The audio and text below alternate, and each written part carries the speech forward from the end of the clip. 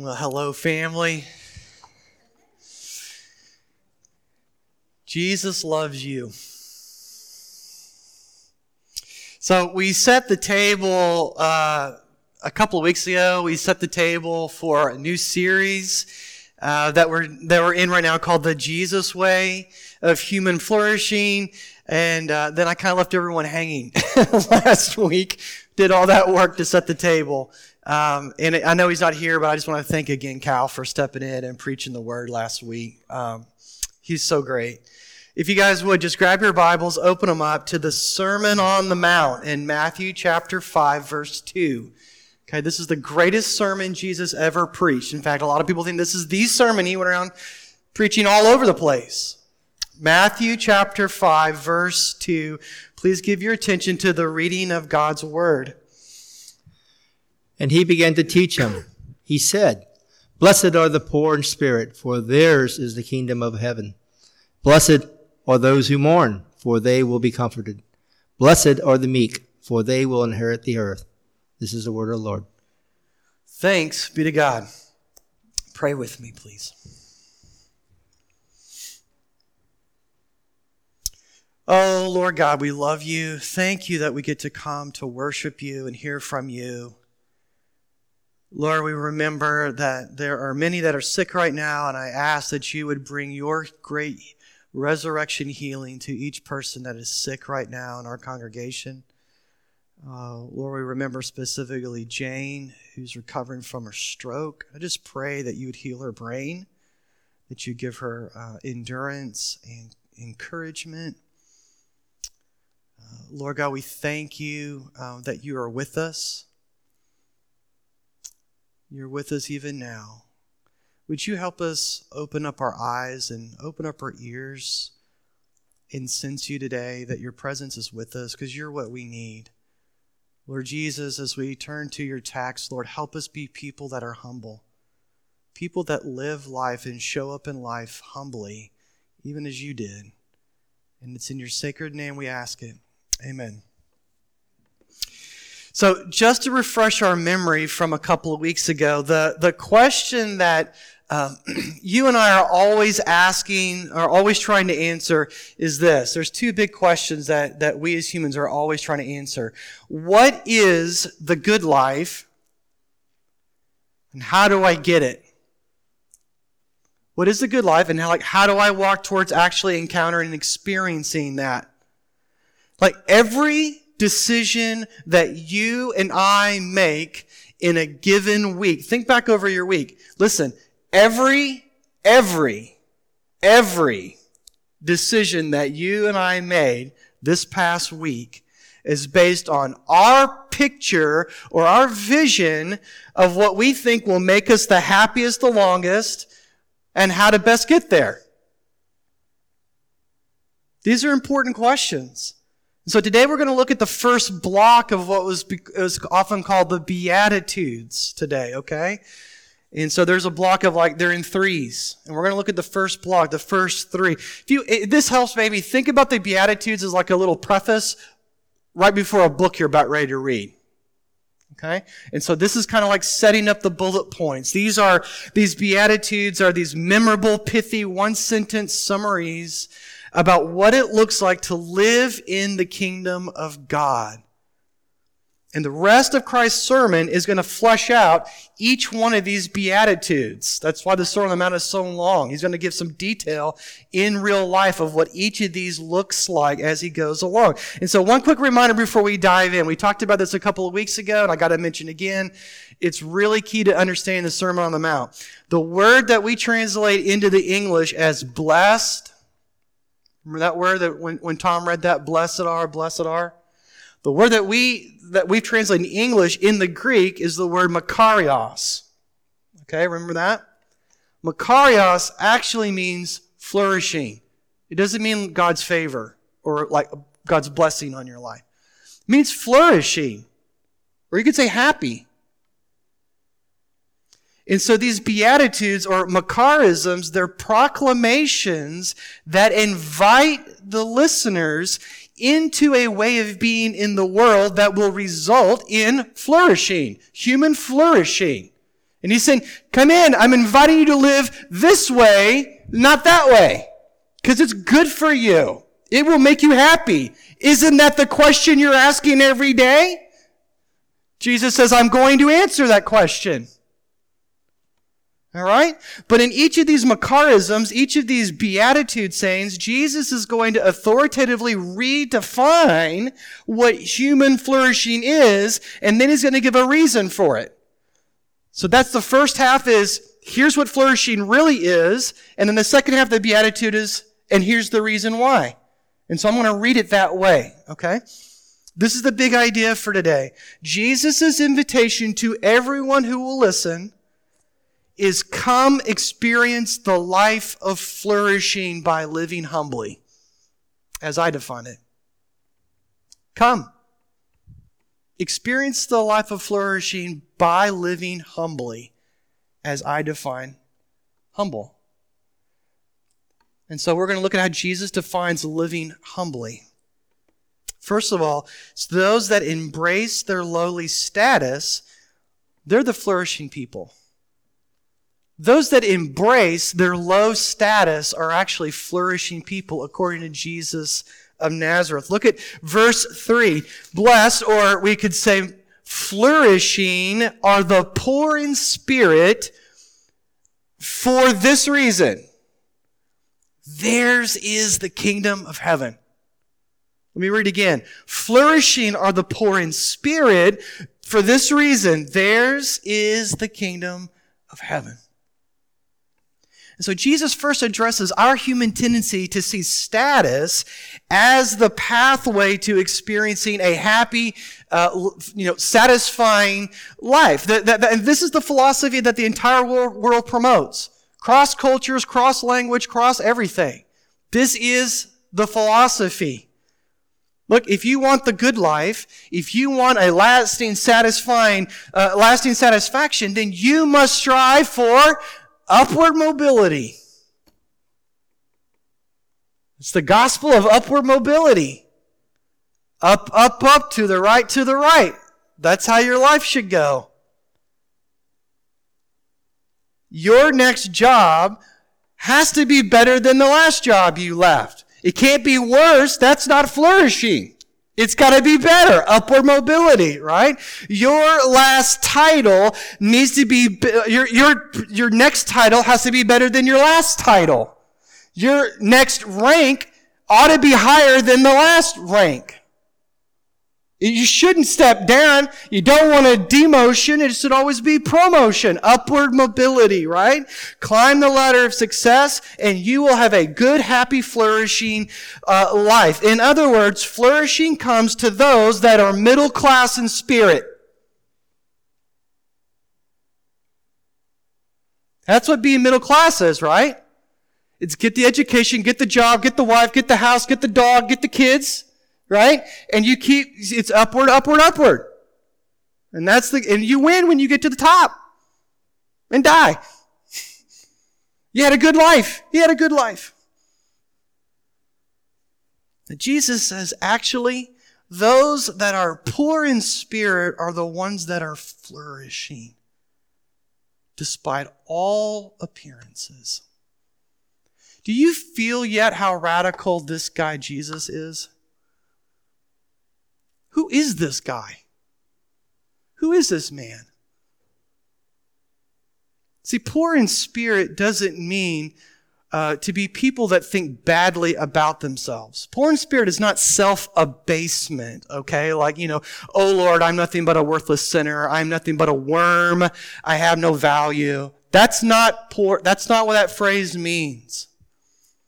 Poor in spirits, listen now, poor in spirit means you see yourself. It's how you view yourself. You see yourself as dependent on someone else for life. Let me say that again. Poor in spirit means you see yourself as dependent on someone else for life. That's why you're poor in spirit, not rich in spirit. Like, you do not consider yourself self-sufficient to get through life all on your own. That's poor in spirit. Yes, we have values. Yes, we have skills. Yes, we have talents and some resources, but we do not think that these things are sufficient to keep us from ramming our life into a tree or having a tree ram itself into our life. And we'll just bounce back. In other words, poor in spirit means we are not our own God. We need help constantly because we are poor in and of ourselves. There's a sense of my poverty, and I'm aware of that. I'm embracing that low status. For all of our talents, for all of our skills, for all of our abilities, we need food stamps to live.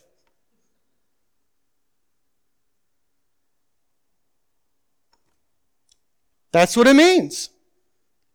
We need to stand in God's bread line every day. I'm not middle class in spirit. I'm poor in spirit. God, will you help me? I need the free lunch at school. Because I don't have a lunch. And if I don't get it from you, I don't eat today, God. That's being poor in spirit.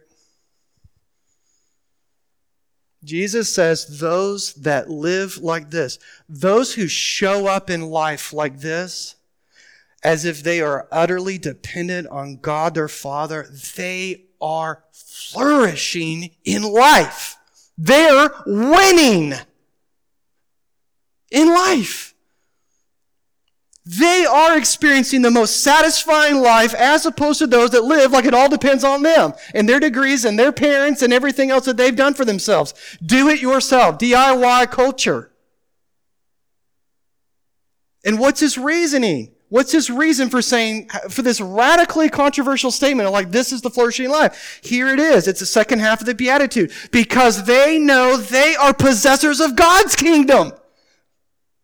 They know what they possess. They may not possess this, but they possess that. God's kingdom. They are the inheritors and the rightful possessors of God's kingdom and all that comes from that. They are happy to be under the rule and reign of Jesus because Jesus, get this, is pleased to give all that belongs to him to his people who are under his care. Fear not, little flock, it is your Father's good pleasure to give you the kingdom, right? Know what Jesus teaches later in Matthew? And that's why fear not. Look at Micah 7:18.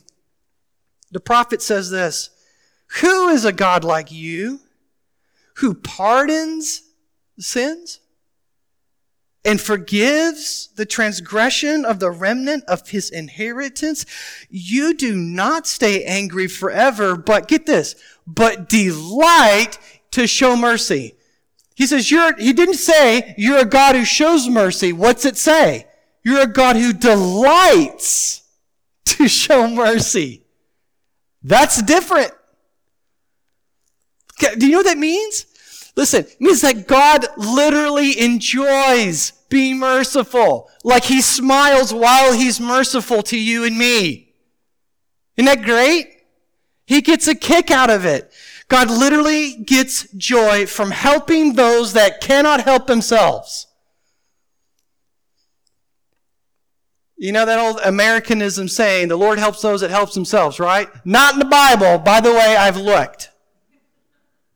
The Lord loves to help those that cannot possibly help themselves. He's the happiest to do that. Like God enjoys saving the weak, rescuing the troubled, supplying the under-resourced, giving wisdom to the fools and the simple-minded. Listen, why would I want to be strong? Why would I want to rely on my resources and my wisdom and my limited power when I could admit that I'm dependent on God for life and receive bountifully from his unlimited stockpile of resources? Like there's not even a back wall to his stock room. You understand what I'm saying? Why would I not want to be poor in spirit? Why would I not want to think of myself in this regard? That is flourishing. Do you see it? That is lasting satisfaction despite all appearances. That is winning and not losing. Like, do you guys ever miss being a kid? Like, even for a brief moment, ever? A couple of you do? I do. I'll share one of my favorite memories. When I was a little boy, and when we were younger, we'd take this long journey to my grandparents' house in Texas for Christmas every year, once a year. We'd pack everything up in the van. My dad would work a full day, and then he'd get in the car and drive, to Texas. My dad always drove. And in a paradoxical kind of way, I did not worry about my life because my life was dependent on my dad. That probably should have made me nervous, but it didn't. It had the complete opposite effect on me.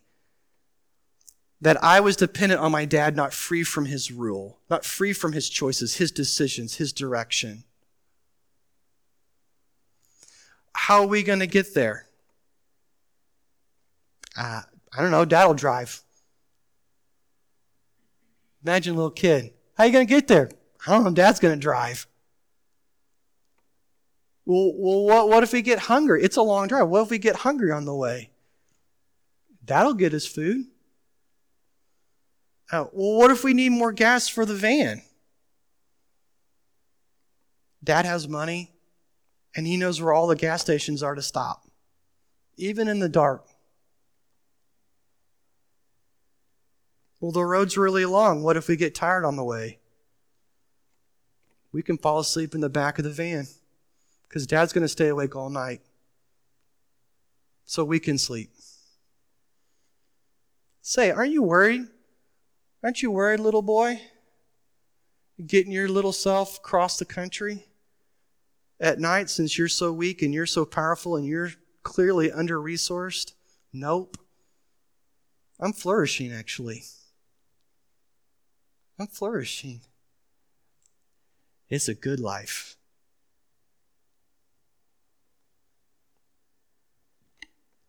Is this not what Jesus did himself with his own life?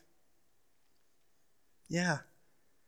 Jesus, almighty, powerful Jesus, chose to become weak and a frail human just like us. And he lived his life utterly dependent on God, his Father, every day of his life till the day he was murdered and rose from the dead, right? He didn't rely on himself. It's not like he was in his human nature, then he got in a jam and he went like, okay, God mode. That's not what he did. That's not what he did. It says that he was filled with the Holy Spirit and he lived as a man in utter dependence on his Father. That's why you can live dependent on your heavenly Father. He's showing us the way, and he's making the way for us, right? Instead of flaunting his high status as God of the universe, Colossians says that it was Jesus that created the universe. So does Hebrews. And he's walking in the creation that he actually made and is even sustaining in somehow that I don't understand. And so instead of flaunting his high status as God, he chose to humble himself by choosing to go through life as a son of God. I've got a dad, and I'm going to trust Dad. He submitted his life to the will of the Father, and he depended on his wisdom, his insight, his power, and his resources. And if he didn't need to know it, then Jesus didn't know it. He was going to trust his Father and everything in his life. Everything that he needed while he lived on earth. How lowly. How lowly. How impoverished, How poor. Poor in spirit. In fact, that's what Jesus did for 40 days in the wilderness right before he preached this sermon of good news to everyone. Remember that? Go look it up. It's in Matthew 4. It's exactly what he walked out and did with his life. He fought the temptation of wanting earthly status as the way to the good life. If you're the Son of God, what did the devil say, right? Then what's he doing? He's questioning his very identity. Right? Jesus chose instead to rest his life in the will of God, who ends up sending angels to minister to him later on. How hard would you think that would be for him to be ministered by very things that he created? And go, I'll accept that because I need it. How poor. It's important for you and I to see, friends, that Jesus is telling us to live in a way that he himself has lived before us. He has tasted it. He has sampled it. He has encountered it. He's not inviting you and I into something that he himself did not personally experience. He's not like a sage up on a mountain like doling out wisdom. He's saying, this is a way to be in the world, and I have done it. So come with me. Enter into this. We can do this. Right? We are participating with him in this life when we live this way. You understand what I'm saying?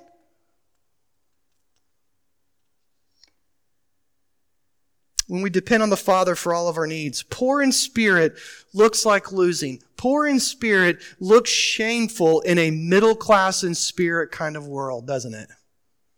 But Jesus proves to us, his very life proves to us, this is the way of flourishing. And anybody can get in on this. Second, part of this, what does this mean to live in humility? Well, it means that those that are saddened, they're the flourishing people. Those that are saddened are flourishing people. Verse 4, he says, flourishing are those who mourn. For this reason, they shall be comforted. They shall be comforted. Jesus puts two things right next together that just don't go together in our picture of the good life, right? Human flourishing and grieving. We don't have a category for that, amen? I mean, I don't. And Jesus puts them like right next to each other. And it's supposed to make you say, like, come again, Jesus? What?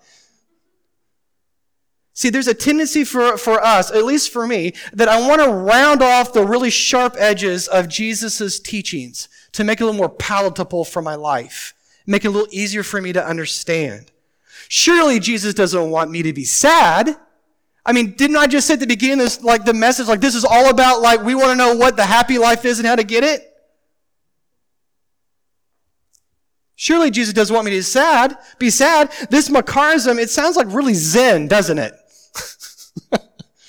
Like the happy people are the ones that are crying. What? How can Jesus say sad people are the most happy, fullest alive people? Isn't being happy all about eliminating everything in my life that makes me mourn, eliminate everything that makes me grieve? I mean, I thought if I followed Jesus that my life will get happier and sweeter than the day before. I thought I'd be leaping from mountaintop experience to mountaintop experience when I started living the Jesus way in the world. So what's going on here? What is Jesus saying about his way of living in light of the kingdom that is coming, the kingdom that he's bringing? Now that's a key interpretive part right there. Jesus is telling us that we presently live in a society that celebrates things that should sadden us. And we mourn things that we should celebrate. And that's why his kingdom seems like such an upside-down kingdom. We don't even know what we should celebrate, and we don't even know what we should cry, grieve, and mourn over with literal hot tears.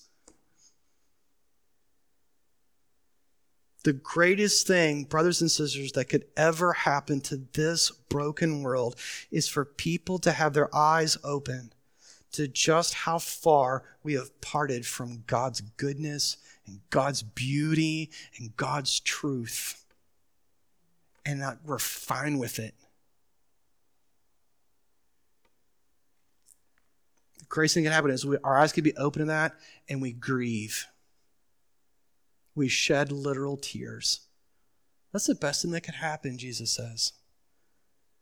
Not to be angry over it. We've had 2 years of everyone getting real practice of being really angry. And I have pleaded for 2 years with people.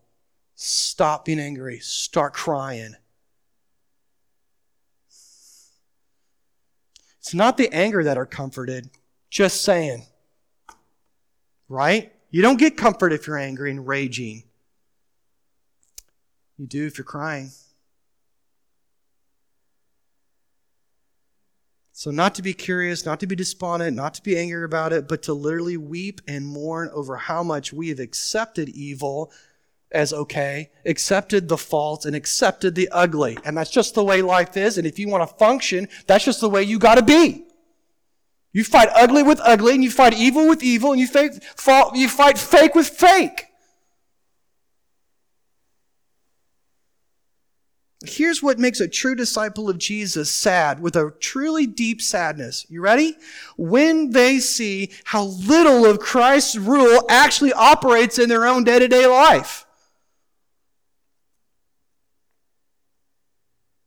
Like when they get a glimpse of how little the effect of the wonderful, gracious Son of God has had on their decisions, their politics, their personal finance, their obedience to the law of love, their interpersonal relationships, and instead they've been building their whole kingdom the whole time. And they get a glimpse of that, and they go, oh my gosh, I'm sad about that. A true disciple of Jesus literally gets sad about that stuff. Instead of like pawning that off on some other reason, or ignoring that, or not feeling that at all. And trying to like function anyway. Like when we are saddened by how little the kingdom of God has actually taken root in our life by this time in our life, listen, that's a sign that you're flourishing, Jesus says. That's a sign you're winning. That's a sign you're living. Abundant life, eternal life. It's a sign that we have truly have, like we think we have, that we've really oriented our life towards the true North Star of lasting satisfaction. And why? Why is that the sign? Jesus tells us it's the second part of that beatitude, that Macarism. Because if that is what we weep and grieve and mourn like when you've had a loss in your life, and you let yourself feel loss, you will be comforted by God Himself. Did you hear what I said? Not a substitute, not a representative. God Himself will comfort you. See, when our deepest ache and our deepest longing is for more and more of our society to come under the beautiful, loving, life-giving rule of Jesus, and we're saddened because it isn't right now, we're actually flourishing. We're living the good life. Why? Because we're longing for a future that is definitely coming. We're wanting something that's real, and it is coming. And we say, hurry, Jesus. Hurry up with that. I've tasted of it and I'm tired of a taste. I want the full meal deal and I want everyone to experience it. Right?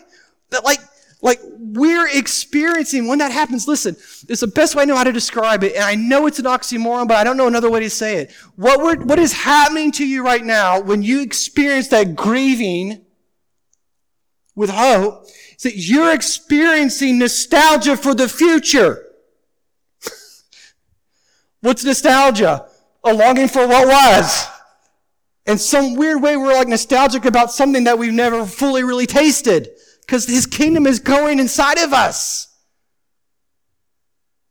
Only Jesus could come up with stuff like this. This is why He is in a class all by Himself different. Listen, what better comfort could you have than God Himself be your comforter? He's great. He's even better than your mom. I mean, your mom may be a great comforter, but He's even better because He made you. All right? She begat you, but He made you. Anyway, one day, you and I will we're no longer going to have to experience how disintegrated we are and disintegrated other people are. I mean, if I've seen anything like, we have no idea how to have relationships, even good relationships. We don't even know how to do that. And there's a day coming when that will be over. And we won't have to encounter people that are just disintegrated. And cry over that. One day you and I will no longer have to see the ugliness that resides, yes, in our own hearts, and weep over it. One day we will be wholehearted people instead of split-hearted people, where our outer world and our inner world isn't lining up all the way. One day that will be over. That's what you want, right? I hope I'm just articulating what I know you already want and feel in your bones. And that day is coming. God himself will wipe away every tear from our eye. Mourning the right things, brothers and sisters, is a present sign that you actually are living the good life now. Because you won't long and you won't ache and you won't weep for those good, righteous things, those lasting things forever. That future nostalgia, it's going to be the present one day. And we're going to get to physically experience all of that. This is the good news of Jesus Christ. Listen, Jesus spent much of his time on earth grieving. Did you know that? What's Isaiah said? Yeah, man of what? Sorrows. And what? Acquainted with grief. Grief, can I make your acquaintance? That's Jesus. They're on a first name basis, like 33 plus years that he was on the earth. He walked around grieving and like in funeral mode a lot of his days. And yet, he was definitely flourishing. Do you see Jesus as the embodiment of all this stuff he's teaching? He mourned over the hard-heartedness of people in Jerusalem who refused to come to him for life. He's saying, this is the way. And they go, well, I don't want that way. I'm going to live this way. And he cried about it. It bothered him. But later in Matthew 23, he says, oh, Jerusalem, Jerusalem. Do you hear the mourning? The city that kills the prophets and stones those that are sent to it. How often, not how infrequent, how often would I have gathered your children together as a hen gathers her brood under her wings, and you were not willing. See, your house is left to you desolate. What's he doing? He's given a eulogy before the funeral comes in 2 more chapters. Jesus mourned the death of Lazarus, his best friend Lazarus, in John 11. You remember that? Even when he knew he was going to raise him to life in a few more minutes. It says Jesus wept. That's a visceral, bodily kind of crying. You understand what I'm saying? He wept. Now why? Why did Jesus choose to step into that thing we call grief? When he knew he was going to raise him to life again. Because grief is work. It's a space that we don't like to enter and we don't want to hang out there very often. But there's beautiful things happen when we allow ourselves to feel grief of things that we really actually have lost. So why does he step into that when he knows he's going to raise him to life again?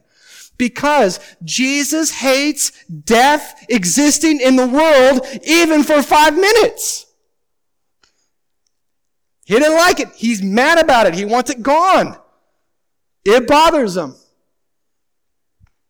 Jesus mourned and cried to the Father on the cross as he experienced the crushing magnitude and the filth of all of our sins that covered him. He had never felt that before until the cross, and then he felt all of it. He felt dirty and vile. And that was yours and mine. And he cried to his Father. He was grieving and mourning and crying. He wasn't up there like, tough guy. Stoic. But it was through his tears that we can experience real comfort from our sins. Because he cried on the cross, Jesus can forgive your sins. And he can wipe that guilty feeling, that shameful feeling away. Praise be to God. Isn't that great? And you know what? His tears brings you flourishing.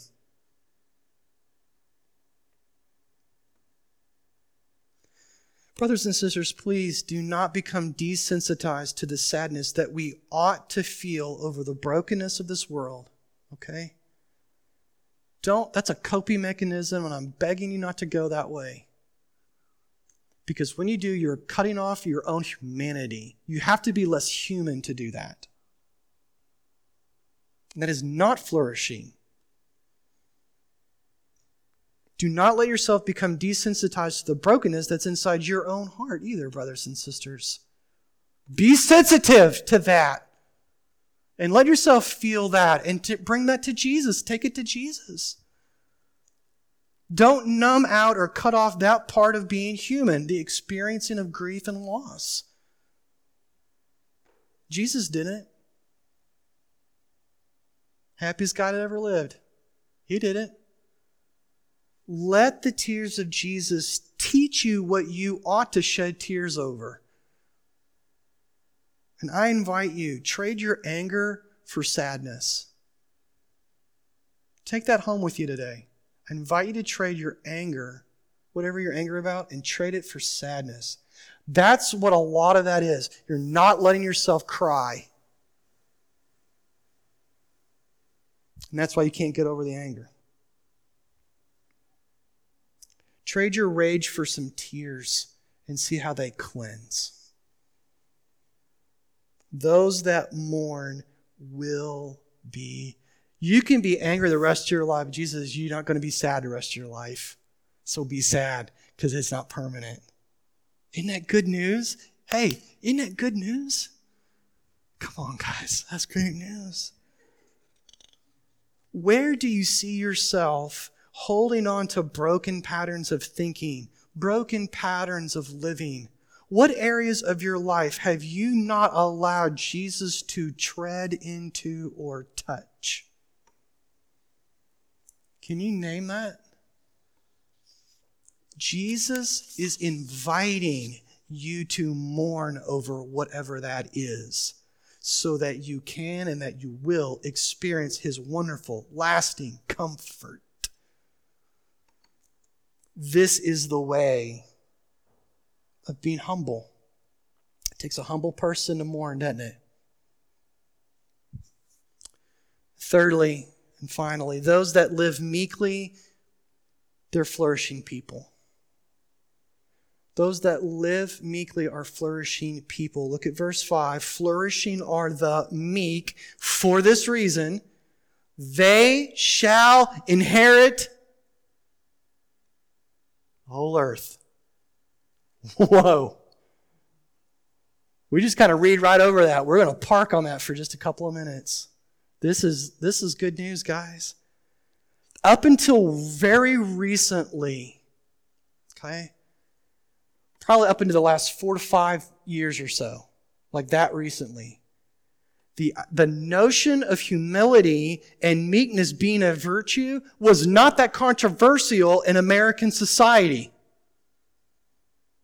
Why? Because how deeply our society had been shaped by Christian virtues. Literally, up till about 4, 5, 6 years ago, this would not be that controversial. Be humble, live meekly. Oh, sure, of course I'm supposed to. Of course I'm supposed to. Of course being humble is a virtue, and I should cultivate that. Of course living meekly is better than living by being a bully. I mean, no one talks about that now. Of course this is the way of winning at life.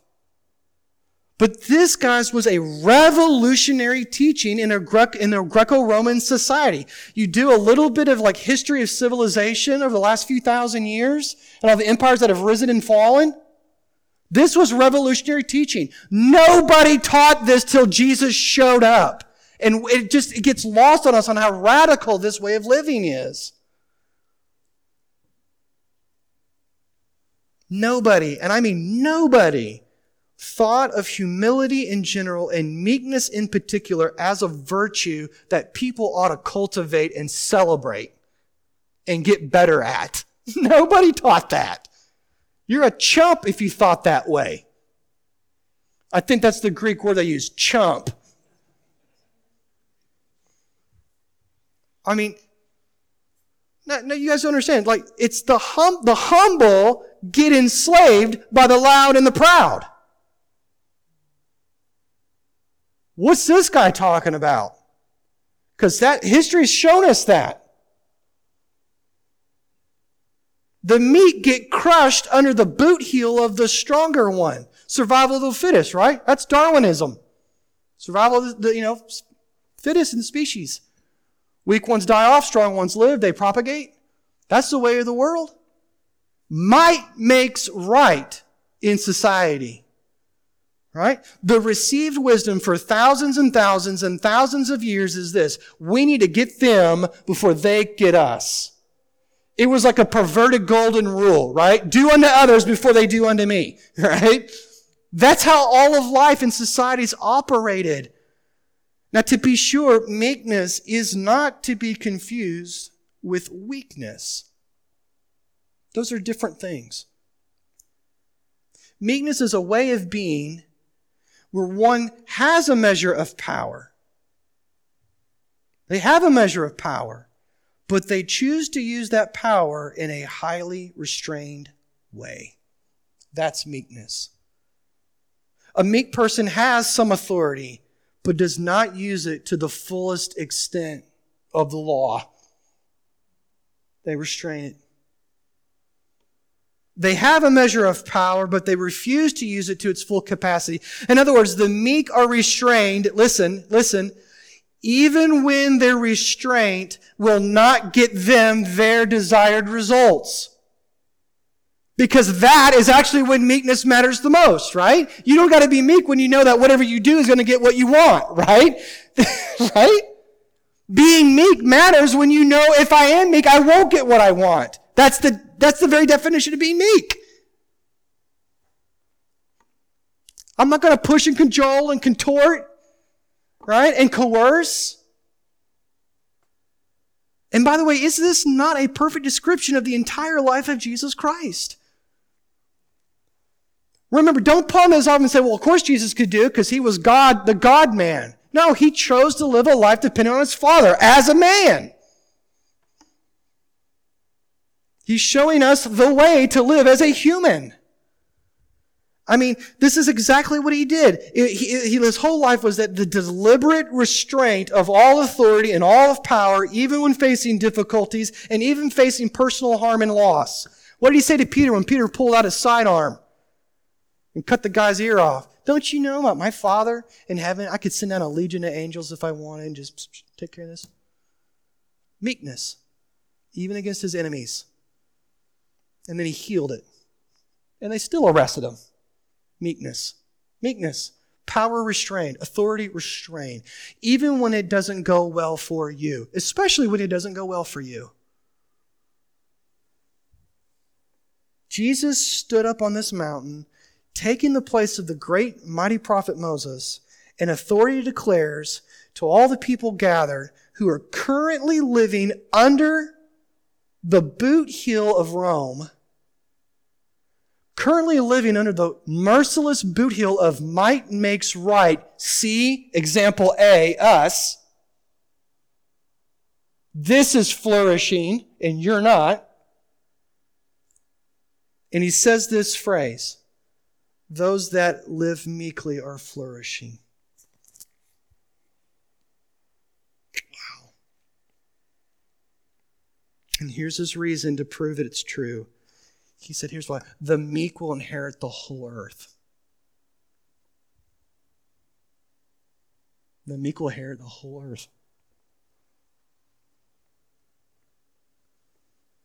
I like how New Testament scholar David Turner explains this part.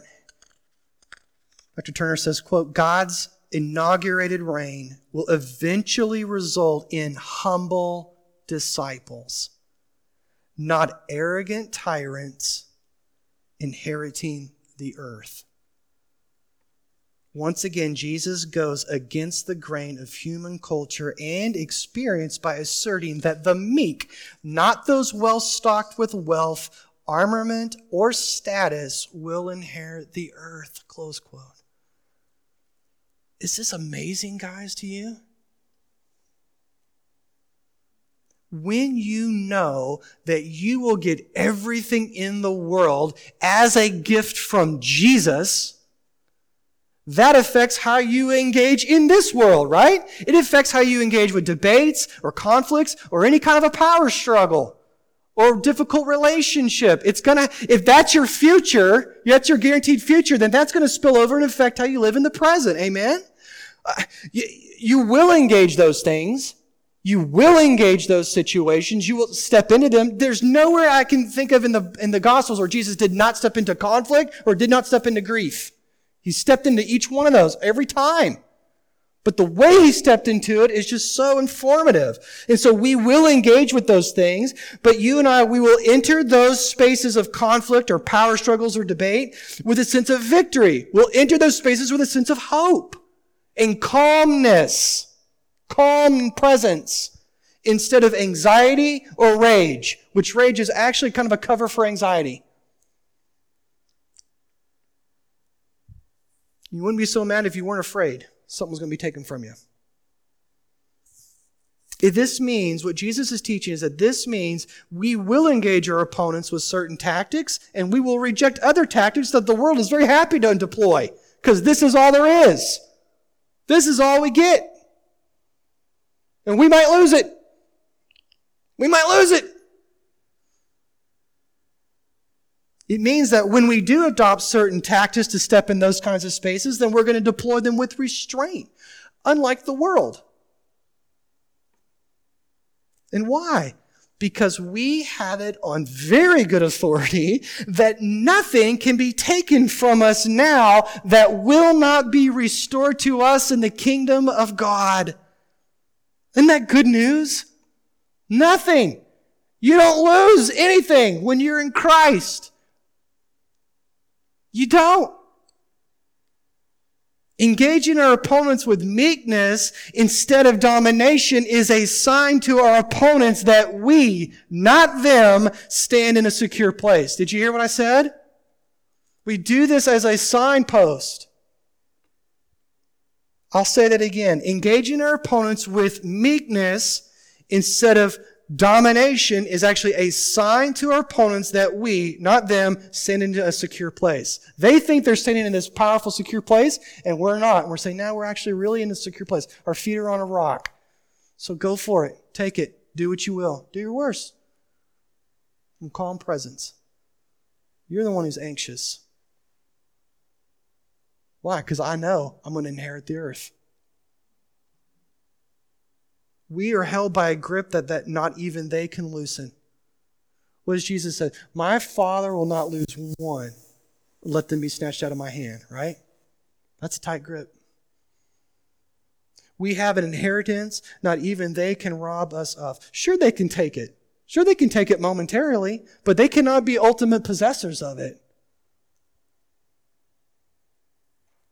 The arrogant, the power-hungry, and the anxiety harvesters are not the true inheritors of the world.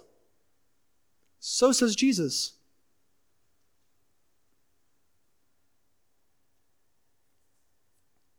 Despite all appearances, the meek are. Whoa. A person who thinks like this really is flourishing. They're living a full, abundant life, are they not? They really are experiencing inner peace, lasting peace. They really are experiencing security. Jesus is inviting you and I to live meekly among others just like he did with this little bit of revelation. Here it is. We will inherit it all one day. Guys, Jesus walked the earth like he knew a big secret that nobody else did. You ever get that impression when you read Jesus' life? Well, this is the secret right here that he knew. This is it. He tells the secret. He wasn't going to lose anything that a little resurrection couldn't fix. So he's able to treat us with meekness. He's able to engage us, even when we're his enemies, with restraint and kindness, and gentleness, and all the fruit of the Spirit, right? Jesus says, guys, this is the way. Jesus was like the first Mandalorian. You know what I'm saying? Like, this is the way. The evidence that you are truly flourishing is that you walk humbly in the world, because you know that's mine and that's mine. I'm going to get that. That's all just on loan right now from God. We'll possess it in His kingdom with Him being our King. Isn't that great? We're going to inherit it all one day. So peace be upon you. Live like that. Live that way. May those who have ears to hear what Jesus says on His mountain. Amen. Let's pray. Oh, Lord, lowly Lord. You came down so low. You came down in so much just humiliation, walking like us, living like us, experiencing life like us, that we might have abundant life. And Lord, you invite us to live in humility, not proud, not arrogant, not boastful, not braggadocious, but to live in humility. And you say, these are the flourishing ones. This is the good life. Come into it, come into it, come into it. And so I pray you take these words, just press them deep into our heart like seeds in soil, and let it grow life. In your sacred name we pray, amen.